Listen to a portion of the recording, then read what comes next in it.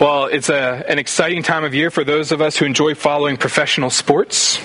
So, as of last night, the Major League Baseball Fall Classic has been set in stone. So sorry if that's a spoiler for some of you. The World Series starts on Tuesday. I know some of you are really excited that Cleveland has gotten back to the World Series after almost 20 years. But think about Cubs fans, right? It's been over 100 years since they've won a World Series championship. It's been over 60 years since they were actually to the World Series. So that city's in euphoria right now, and we'll see what happens, right? May the best team win. And while baseball nears the end of its grueling 180, 190 game season, for those that make it to the World Series, hockey has just started up. So in my home, we are regularly watching the Washington Capitals as they try to match last season where they led the entire NHL in wins. So I think they will do that. I'm a good fan. The NBA will kick off, I think, on Tuesday as well. And we'll see if Golden State is really the super team that everybody is saying they're going to be. And last but not least, we're almost halfway through the NFL season, right? It won't be long until we're getting the queso and guacamole ready for Super Bowl parties. And even for those of us who just don't know anything about what I just said and don't follow professional sports, we see sports activities all around us in Loudoun County, right? Bumper stickers, T-shirts.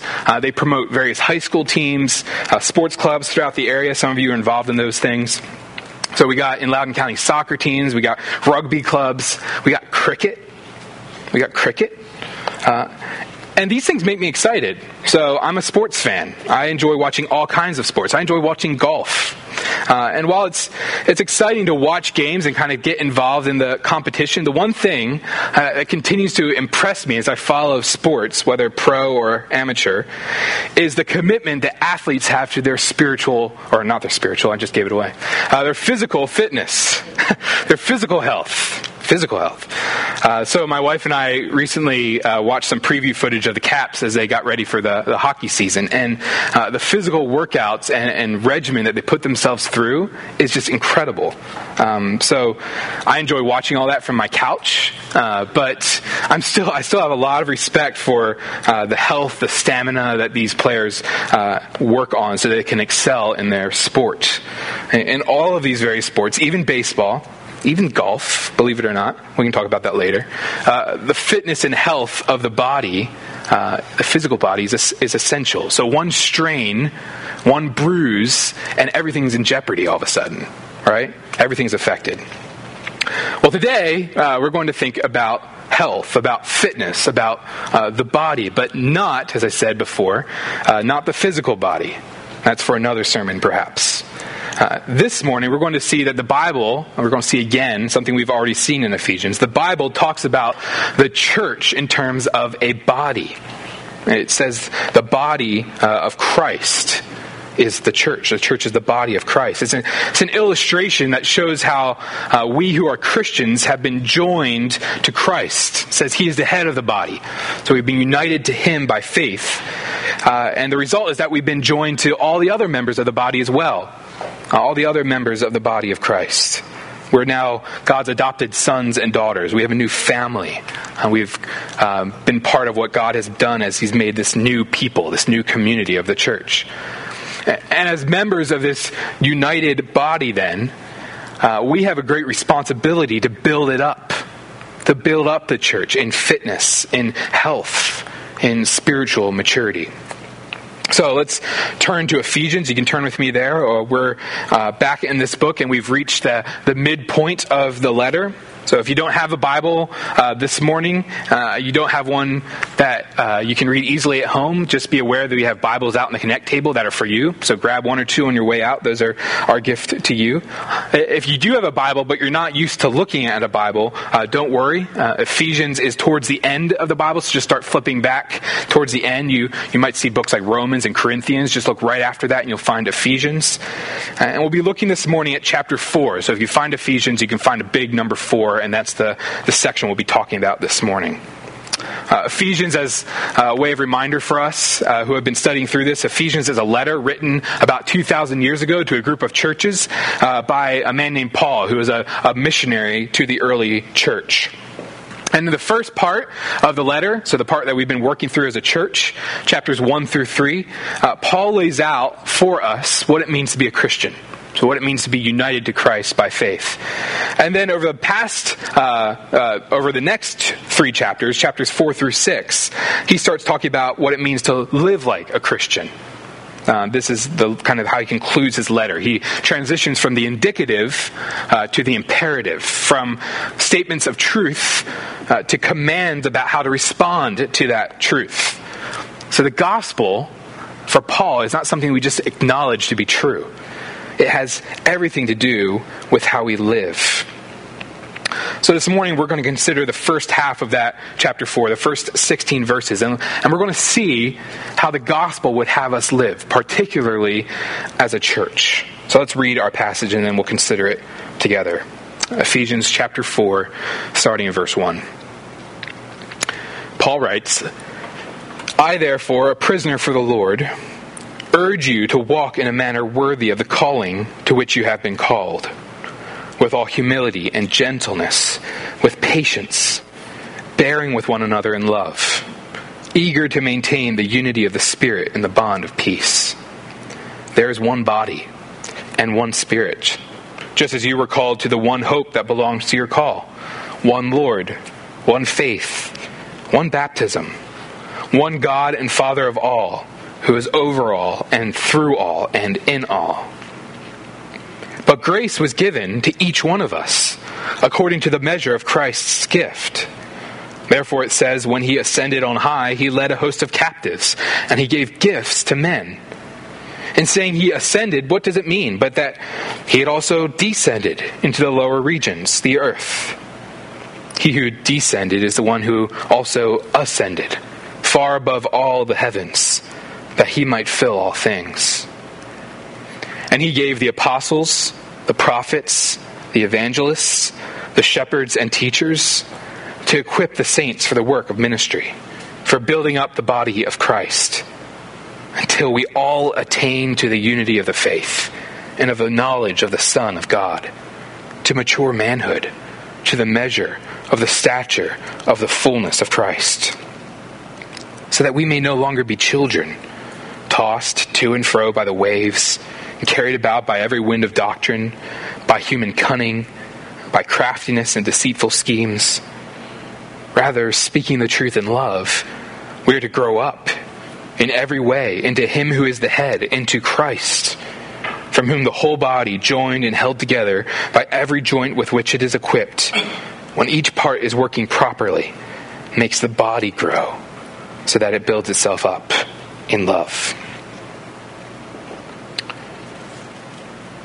All right, well, there's the passage. Let's look at 3 things in this passage together this morning. First, let's look at the unity of the church, and then the diversity of the church, and then the building up of the church. So unity, diversity, and building up.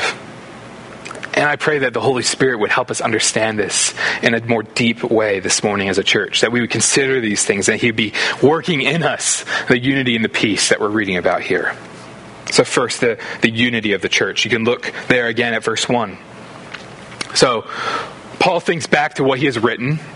He thinks back to the unity that Jews and Gentiles now have in Christ, to this new community of the church that, if you've been with us, we've been talking about. The peace that we now have with God through Christ, and the peace that we now have with other Christians in Christ. And in light of all of that, he sends out a plea to the church. He says, I therefore, a prisoner for the Lord, urge you to walk in a manner worthy of the calling to which you have been called. So, all 3 of those chapters that were just filled with great teaching about God and about the church, Paul's not bringing that all to bear on the life of us as Christians, on our life together as a church. And he says, walk out your calling. So you are united to Christ. You've been made alive together with Christ. You have been united to the church. You're showing the manifold wisdom of God to the world. So walk in that. But how should we walk in that? Well, verse 2, he says, walk with all humility and gentleness with patience, bearing with one another in love, eager to maintain the unity of the Spirit in the bond of peace. So you see, Paul has been describing how Jesus has created us new in him and united us to himself. And in doing so, Jesus has remade each of us so that we now have a desire to love others as he has loved us. The gospel empowers us to live in this way. Jesus shows us how to live in this way. He has set an example for us. So just think about it. Jesus, who humbled himself and descended to earth to die for his people, now calls us to be humble, to walk humbly with one another. Jesus, who gently corrected his followers and cared for the outcasts and sinners around him, now calls us to gently walk with each other. Jesus, who patiently loved his people, now calls us to patience with one another. Jesus, who bore with his disciples in love, even when they were so weak and so foolish, now calls us to bear with one another in all our weaknesses and all our foolishnesses. Jesus, who is our peace, right, who broke down that dividing wall of hostility at the end of chapter 2, now calls us to live at peace with one another. So we're united to Christ by faith. Our identity has been wrapped up with him. We are God's sons, and we have a new identity. And that identity means that we will live differently. We're going to live out that identity. We're going to mature more and more in the love of Christ. And we're going to be eager to maintain the unity that's been given us by the Spirit, to seek to live in light of it, to make it visible to the watching world. But Paul doesn't stop there, right? He goes on in verse 4 to remind us of the truth about God. Really the foundation, the reason we have any unity at all. So verse 4, he says, "There is one body and one Spirit, just as you were called to the one hope that belongs to your call. One Lord, one faith, one baptism. One God and Father of all, who is over all and through all and in all." So Paul shows us the bedrock of our unity, and it's God. It's the truth about God himself. He says that we have one God and Father, we have one Lord, meaning Christ, and we have one Spirit. So last week we spent a little bit of time at the end of chapter 3 thinking about how Paul is so explicitly Trinitarian in his understanding of God and how God has saved us. So that word Trinity is the word Christians have used over 2 millennia to describe who God is. How God has eternally existed and will continue to exist forever in 3 distinct persons, so Father, Son, and Spirit. And so we have the word Trinity, tri-unity, right? The unity of 3 persons in one Godhead. And as Paul has been writing about the gospel and how we're saved through that, he just naturally speaks of God's work in us in light of who God is in 3 persons. So in God, in his work, he's perfectly united. He's perfectly at order. The roles of the Godhead work together perfectly to save us. So let's think about that a little bit more in depth just for the next few minutes. So think about God the Father, the first person of the Trinity. So back in Ephesians chapter 1, Paul praised God the Father and said that he chose us in Christ before the world started. That he chose us to be his adopted sons and daughters, and that he did this all according to the purpose of his will. And then at the end of chapter 1, Paul went on to show us how God the Father is the one who works toward us with just great power, the kind of power that he worked in Christ when he raised him from the dead. And then in chapter 2, Paul showed that we were dead in our sins apart from Christ. But God, the Father, had mercy on us. And he loved us so much that he sent his Son. He made us alive together with Christ. And then in chapter 3, Paul talked about God's great plan. And he just marveled at God's wisdom and eternal purpose. And so far in Ephesians, we've seen God the Father's role in our salvation. And it is that he is the one who, before time existed, planned to save his people and bring us to himself. Now think about God the Son, second person of the Trinity. Back in chapter 1, Paul said just an astonishing thing. He said that in Christ, we have every spiritual blessing. That's true because we're united to him in faith.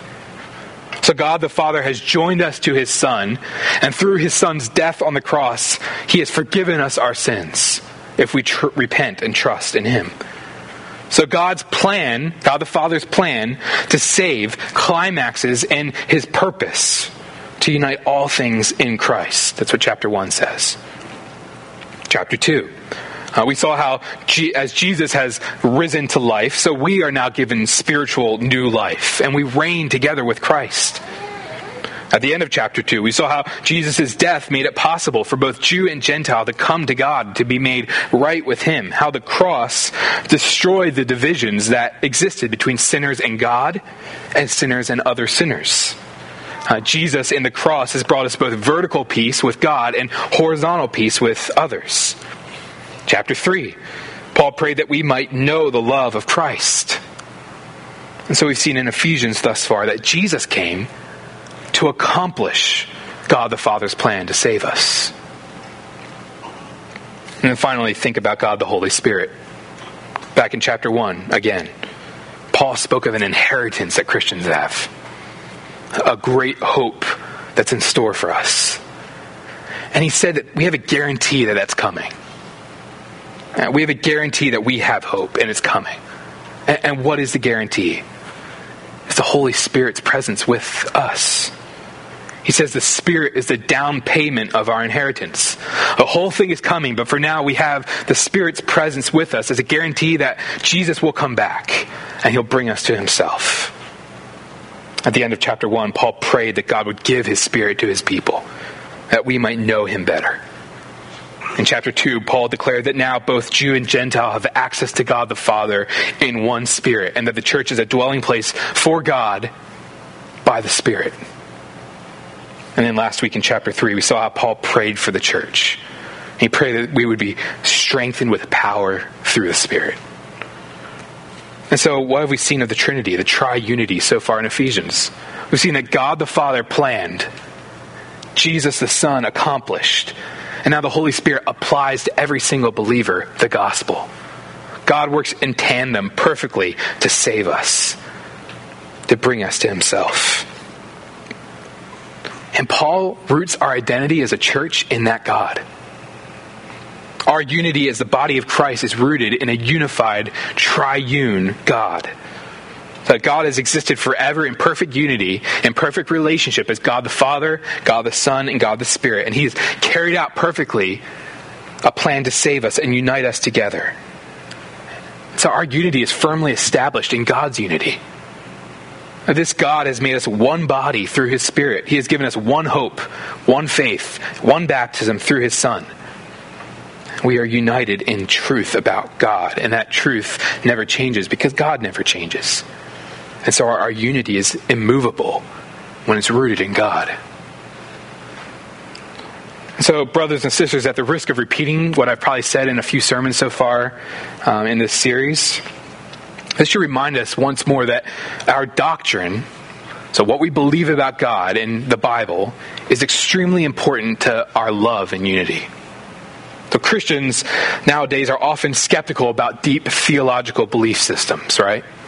So truth and then rock-hard confidence in the truth will lead us to division, and that's not good. So it's dangerous to put too much stock in what we believe about the Bible and let that separate us from people that just need to be loved, right? Jesus is the one thing we can agree on, and he's love. So ultimately, love will unify. The Beatles were right? All you need is love. But friends, I think as you follow that line of thought, you'll find that the unity that develops is extremely fragile and temporary.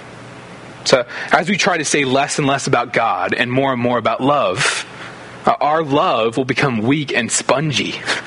It'll be without any kind of substance or base. And when suffering comes, that kind of unity will just quickly dissipate. Unity, though, that is based on God and God's character.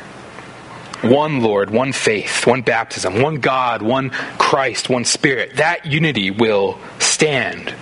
So the church that thinks great thoughts about God will root its unity in Him, not in programs, not in any sort of conception of Jesus that feels right to us. This truth is what will anchor our unity. It will motivate our love for each other. That's why we spent time earlier in the service confessing the Nicene Creed together, right? Those words were written over 1,600 years ago, and they were written to defend the truth of the gospel against those who would try to distort it. They were words meant to protect the church's unity against false teaching that would threaten to divide it, to tear it apart. So the Nicene Creed was written to unify God's people in the truth about God. And it's this truth that grounds our unity. So, as we said before in the announcements, if you've been coming along to LVBC and you're thinking about maybe becoming a member or thinking about what that would mean, you're invited to our next new members class on December 3rd, and we're going to spend the bulk of those 3 hours talking about what we believe, talking about our church's statement of faith. We'll read it together, article by article. We'll discuss the scriptural truths that it proclaims, and we won't do that because we're stodgy, or we're kind of intellectually inclined, or old school. Though I think it's kind of cool to be old school. We're going to do that because we believe that right thinking about God and the Bible will powerfully unite us and protect us against division. Sound doctrine will lead us to sound love. This is also one of the reasons we pray for other local gospel preaching churches in our prayers of petition on Sunday mornings. Many of you have talked to me about that. The unity of the Spirit is something that's not only true within this local church, but it holds true in our relationships with other local churches that proclaim the same gospel, the same God. We have great love for them. We have great unity with them, and so we pray for great blessing on them as they seek to glorify God. Well, perhaps you're here this morning, you're not a Christian. Maybe a friend brought you along. Maybe you heard about our church and you decided to give it a go. And if that's you, thank you for being here. We're grateful that you're here. We hope you feel welcomed. And maybe kind of what I've just said about the truth of God, how we believe in Him, how we have unity together, maybe that all sounds a bit naive. Maybe far-fetched. Maybe haughty to think that we know God in a way that other religions don't. And if that's you, or if you can understand that kind of line of thought, let me just be clear and say that we don't believe these things merely because they make us feel good. So God isn't a crutch for us, a way we find meaning in otherwise kind of meaningless lives. We believe these things about God because He's revealed them to us in His Word. We have no hope of finding joy and meaning in ourselves. We need outside intervention. And that's what God has done. He's reached out to us in His Word, and He's reached out to us ultimately in His Son, Jesus Christ. He's reached out to us with the good news of the gospel. The gospel is the news that all human beings are sinners. We have all set ourselves up as God's enemies. We've broken His law, and we deserve His just punishment. But the gospel is also wonderful news that God hasn't left us in that wretched position. He sent His Son to die on the cross, to take the punishment we deserve for breaking His law, to bear God's righteous judgment that we deserve instead of us. So that now if we repent of our sin and turn in faith to Christ and put our trust in what He has done, we will be saved. We'll no longer be God's enemies. We'll be His children. That's the gospel that we see here, and that's the gospel that we proclaim every Sunday, and that's the gospel that we hold out to you if you are yet to trust in Christ. If you repent, if you trust, you will be saved. If you have any questions about that, we'd love to talk with you more. So don't be afraid to come talk to us. We won't try to forcibly convert you or anything. We want to talk about these things with you. We find great joy in doing that. And so come talk to us. Talk to me. Talk to anybody you've seen up here. We'd love to talk with you more about the gospel and how you can be made right with God. All right, well, that's our first point this morning, the unity of the church. Let's move on then and think briefly about the diversity of the church. So we think about unity, now we're going to think about diversity, and we see that beginning in verse 7. Paul says, "But grace was given to each one of us according to the measure of Christ's gift. Therefore," it says, "when he ascended on high, he led a host of captives, and he gave gifts to men." In saying he ascended, what does it mean? But that he had also descended into the lower regions, the earth. He who descended is the one who has also ascended far above all the heavens, that he might fill all things. And he gave the apostles, the prophets, the evangelists, the shepherds and teachers to equip the saints for the work of the ministry, for building up the body of Christ. So the church, says Paul, is united in Christ. But now he's quick to remind us that the church isn't kind of like a bowl of cake mix, kind of where all the ingredients kind of get mixed together and they just lose their individuality. So we are united, but we're not uniform. Instead, Paul uses a picture of a body. He says the church is like a body. It's like each member, each part of the body working together to build up the health of the whole. Each member is distinct. Each member has been given grace according to the measure of Christ's gift. So every Christian has received grace, right? That's what it means to be saved.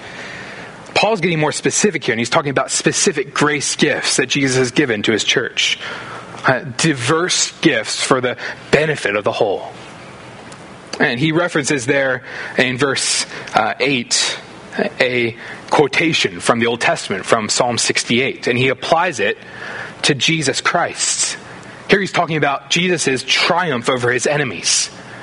He shows how Jesus descended to us in humiliation to death on the cross, verses 9 and 10. That's not where he stayed. He rose again. He ascended to be seated as king over all. He was given all rule and authority. And now in that rule and in that authority, he gives gifts of grace to his church to build us up, to bring glory to himself. So there are other parts or places in the New Testament where we see kind of lists of gifts that Paul talks about, Jesus giving to Christians. But here he has a specific list for us. So look in verse 11 again. He talks about the apostles, the prophets, the evangelists, and the shepherds and teachers. He says they're to equip the saints for the work of ministry, building up the body of Christ. So apostles and prophets were important offices, especially in the early days of the church, kind of setting the foundation for the growth of Christ's church. Evangelists, shepherds, and teachers, on the other hand, are especially relevant to us today. These are Christians that Jesus has given to be particularly effective in sharing the gospel and caring for God's people and teaching his word. Those final two, shepherds and teachers, they might make some of us think of the office of elder, right? And if you're thinking that, you're right. The word teachers there, Paul might also be talking about members who are gifted in teaching but aren't necessarily elders. But especially with that word shepherd, he's talking about elders in the church. Elders are men who meet certain spiritual qualifications and desire to serve the church by teaching sound doctrine, by protecting the church against false teaching, and by caring for its spiritual health. And so Paul says, in part, it's these elders whom Christ has given to equip the saints for the work of the ministry, for the building up of the body of Christ. And so, Loudoun Valley Baptist Church, as we grow, Lord willing, and more elders come on board to help lead this local church, this is something that should be helpful for us as we pray and as we submit. These brothers will have one overarching task, and that is to equip you all, every member of LVBC, to build up this local church. And do you see there how important a role each of you have, members of this church?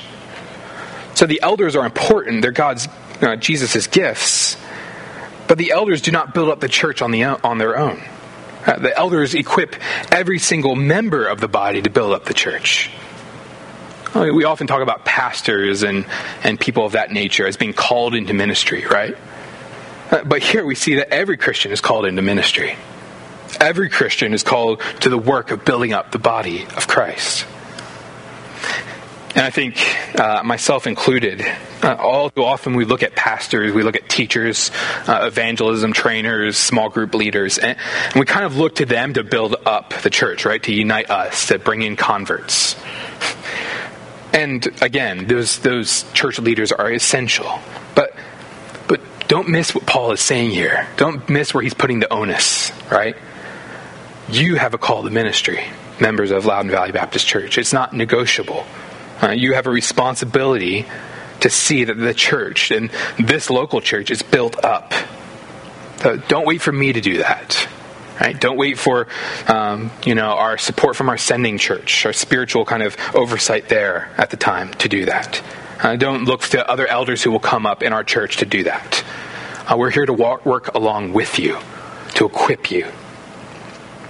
And I hope that leads you to pray for us.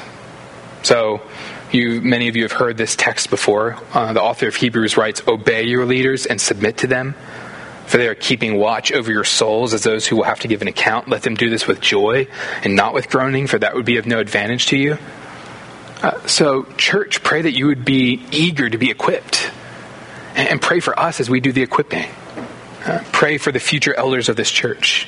Be diligent in prayer for us as we are for you. All right, well, we've seen the unity of the church, and we've seen briefly the diversity of the church. With the rest of our time, let's conclude with a final point, and that's really seeing how the unity of the church and the diversity of the church work together to build up the body of Christ. So, third and final point is the building up of the church. Paul goes into detail as to how we're called to do this in verse 13. He says, Jesus has given leaders to the church to equip Christians to build up the body. And then verse 13, until we all attain to the unity of the faith and of the knowledge of the Son of God, to mature manhood, to the measure of the stature of the fullness of Christ, so that we may no longer be children, tossed to and fro by the waves and carried about by every wind of doctrine, by human cunning, by craftiness and deceitful schemes.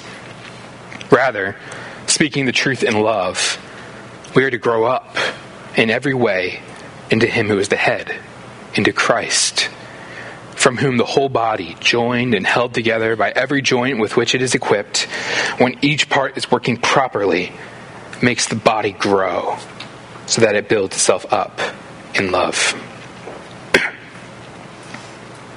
So here Paul uses that picture of a body to help communicate what he's getting at.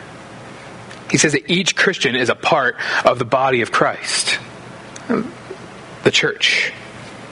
And he says there that as part of that body, we are ever maturing. We're ever becoming more like Christ. He says that's our goal, our purpose. It's to grow together, not merely privately, not merely personally, but together as a unified church into a mature body. He calls it mature manhood, if you think about the church as a body, growing up into maturity. We're not to remain infants in the faith. We're not to stunt the growth of the whole.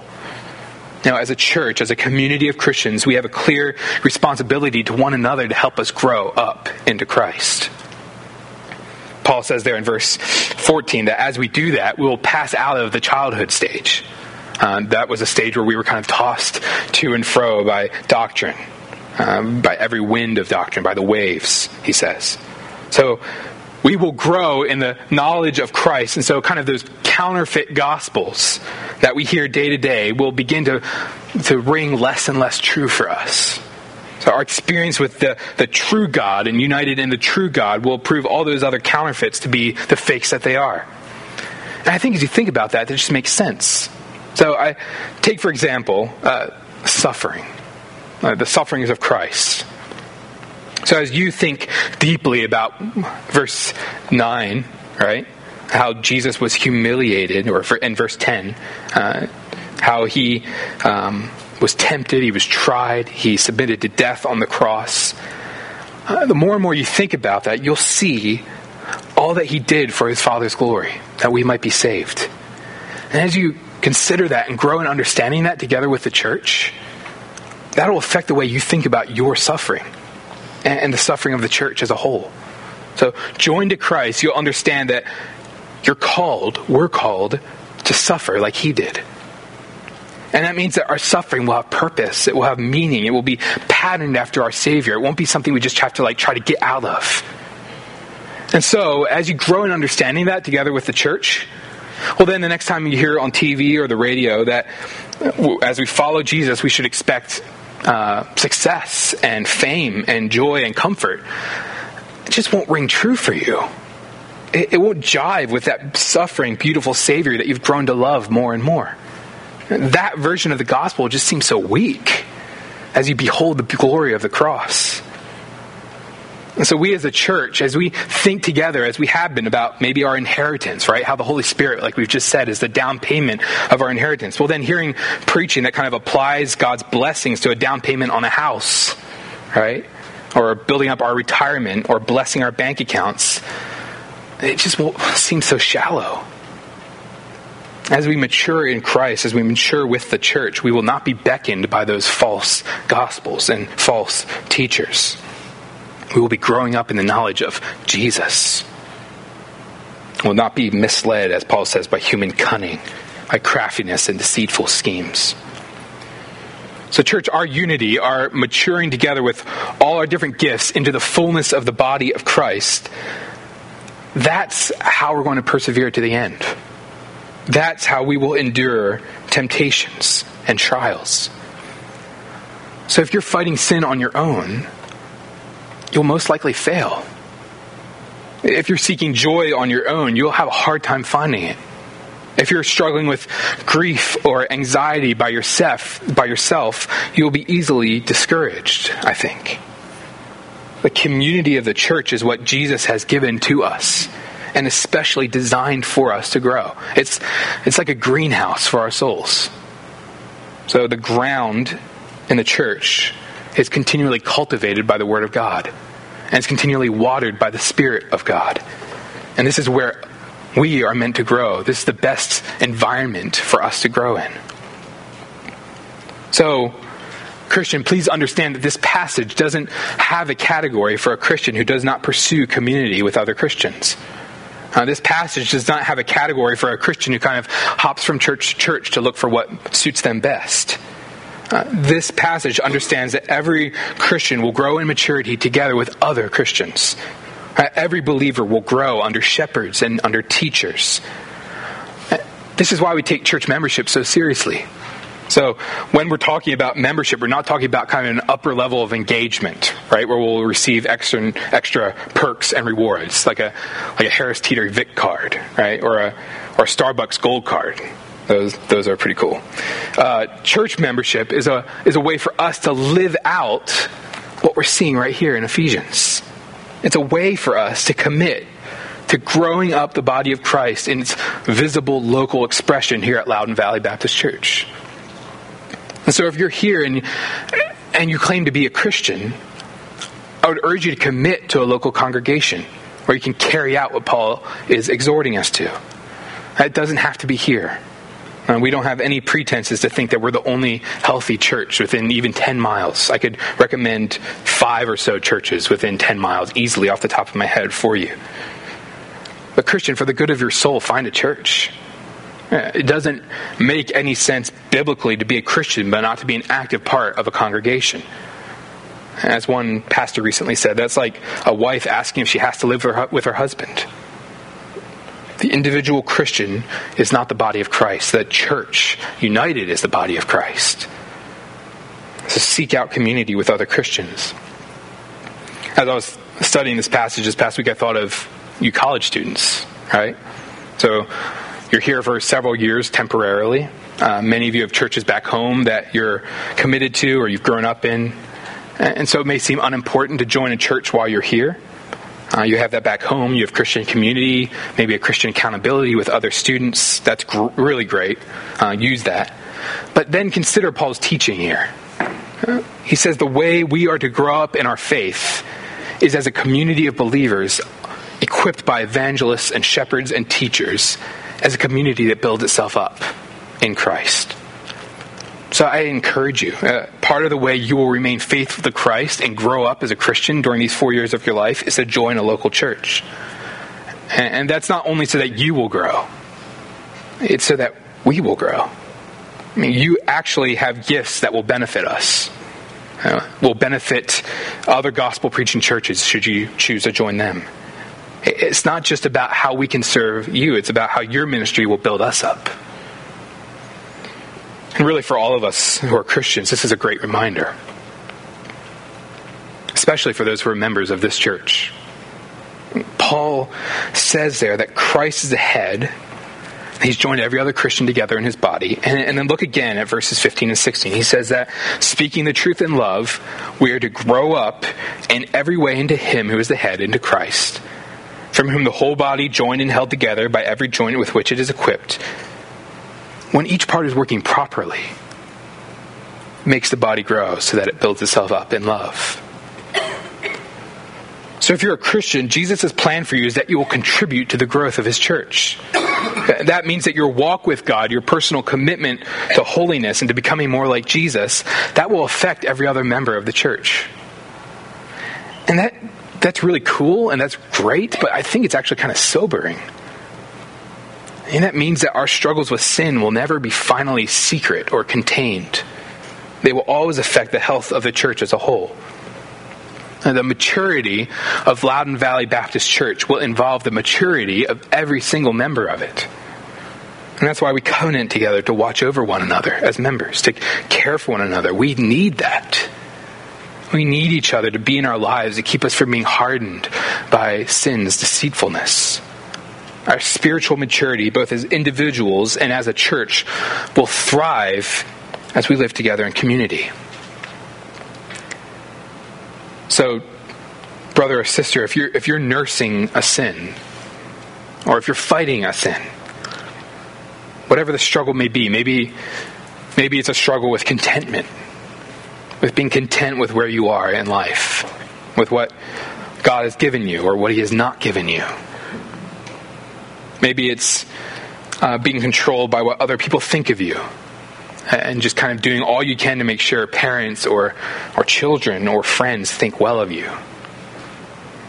Maybe it's a laziness in responding to the commands of Christ and sharing the gospel and loving others. Maybe it's an addiction or a secret struggle that you're ashamed to even bring to the light with one other person.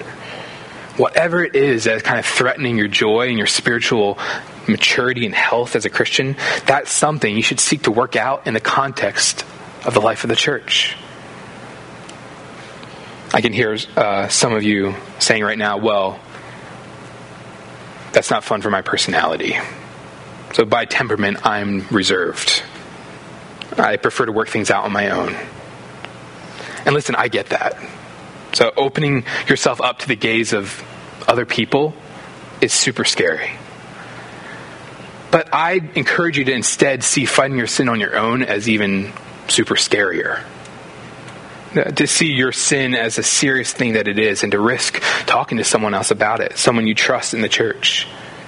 I mean, by doing that, you might feel like you're just bringing up dirt that's going to hurt the church, but you're going to be building up the body here. Trust that. Well, we should conclude. I feel like we just kind of touched the surface of this passage. This is deep stuff. Paul has turned from his teaching to instructions on how to live in light of the teaching. And he kind of does it with a bang. So he gives us this wonderful call to live together as we mature in Christ. And it may seem like we've kind of been drinking from a fire hose this morning. And it's hard to take one or two things away, besides kind of an overwhelming sense of the importance of the church, which I hope you have. And if that's you, let me just leave us with a kind of a simple takeaway as we wrap up our time together. Maybe a way that you can apply this week. Paul says that the way we're to grow is in truth and love. And actually, kind of his original language there doesn't say speaking the truth in love. It says truthing in love. So it means living in love. It means speaking, yes. It means living, yes. It means doing. Our whole lives are to be made up of living in truth and love. That's really the theme of this entire passage. So as we're passionate or want to be passionate about maintaining and cultivating the unity of this church, we're going to do that in truth and love. So this week, maybe pray in those two categories. for yourself and for the church. Pray that you'd be able to interact with and develop relationships with others in this church that are kind of characterized by those two things, truth and love. Pray for a greater understanding of the truth, how it should impact your life and the lives of those around you. Seek to think and to ask for wisdom about how to apply the gospel to your struggles and to those who are sharing their struggles with you. Truth. And then pray also for a greater understanding of the love that we have in Christ. And as a result, the love we have for each other. Be humbled as you see how the cross of Christ has reconciled you to your brothers and sisters. And seek to care for them in that light. Love. This is the first half of Ephesians 4. And it gives us our job description as a church, I think. Maturing together into the fullness of Christ. So, Loudon Valley Baptist Church, let's press into that. In the way that we speak, in the way we serve, in the way we endure suffering, in the way we point one another to the hope that will never be shaken. Let's pray.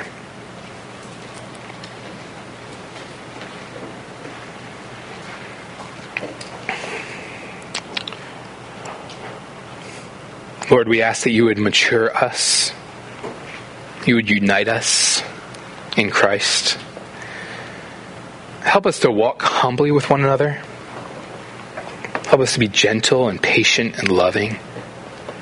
Give us grace to bear with one another, to be eager to maintain the unity of the Spirit and the bond of peace. Lord, we earnestly want to proclaim your glory in the way that we live with each other, but we are weak. We are in need of you. So Spirit, give us strength. Jesus, we praise you for saving us. Father, we give you all glory for loving us enough to plan to send your Son so that we might be redeemed. So help us to seek you, our unified God, together as a unified church for your glory and for our great joy. In Jesus' name, amen.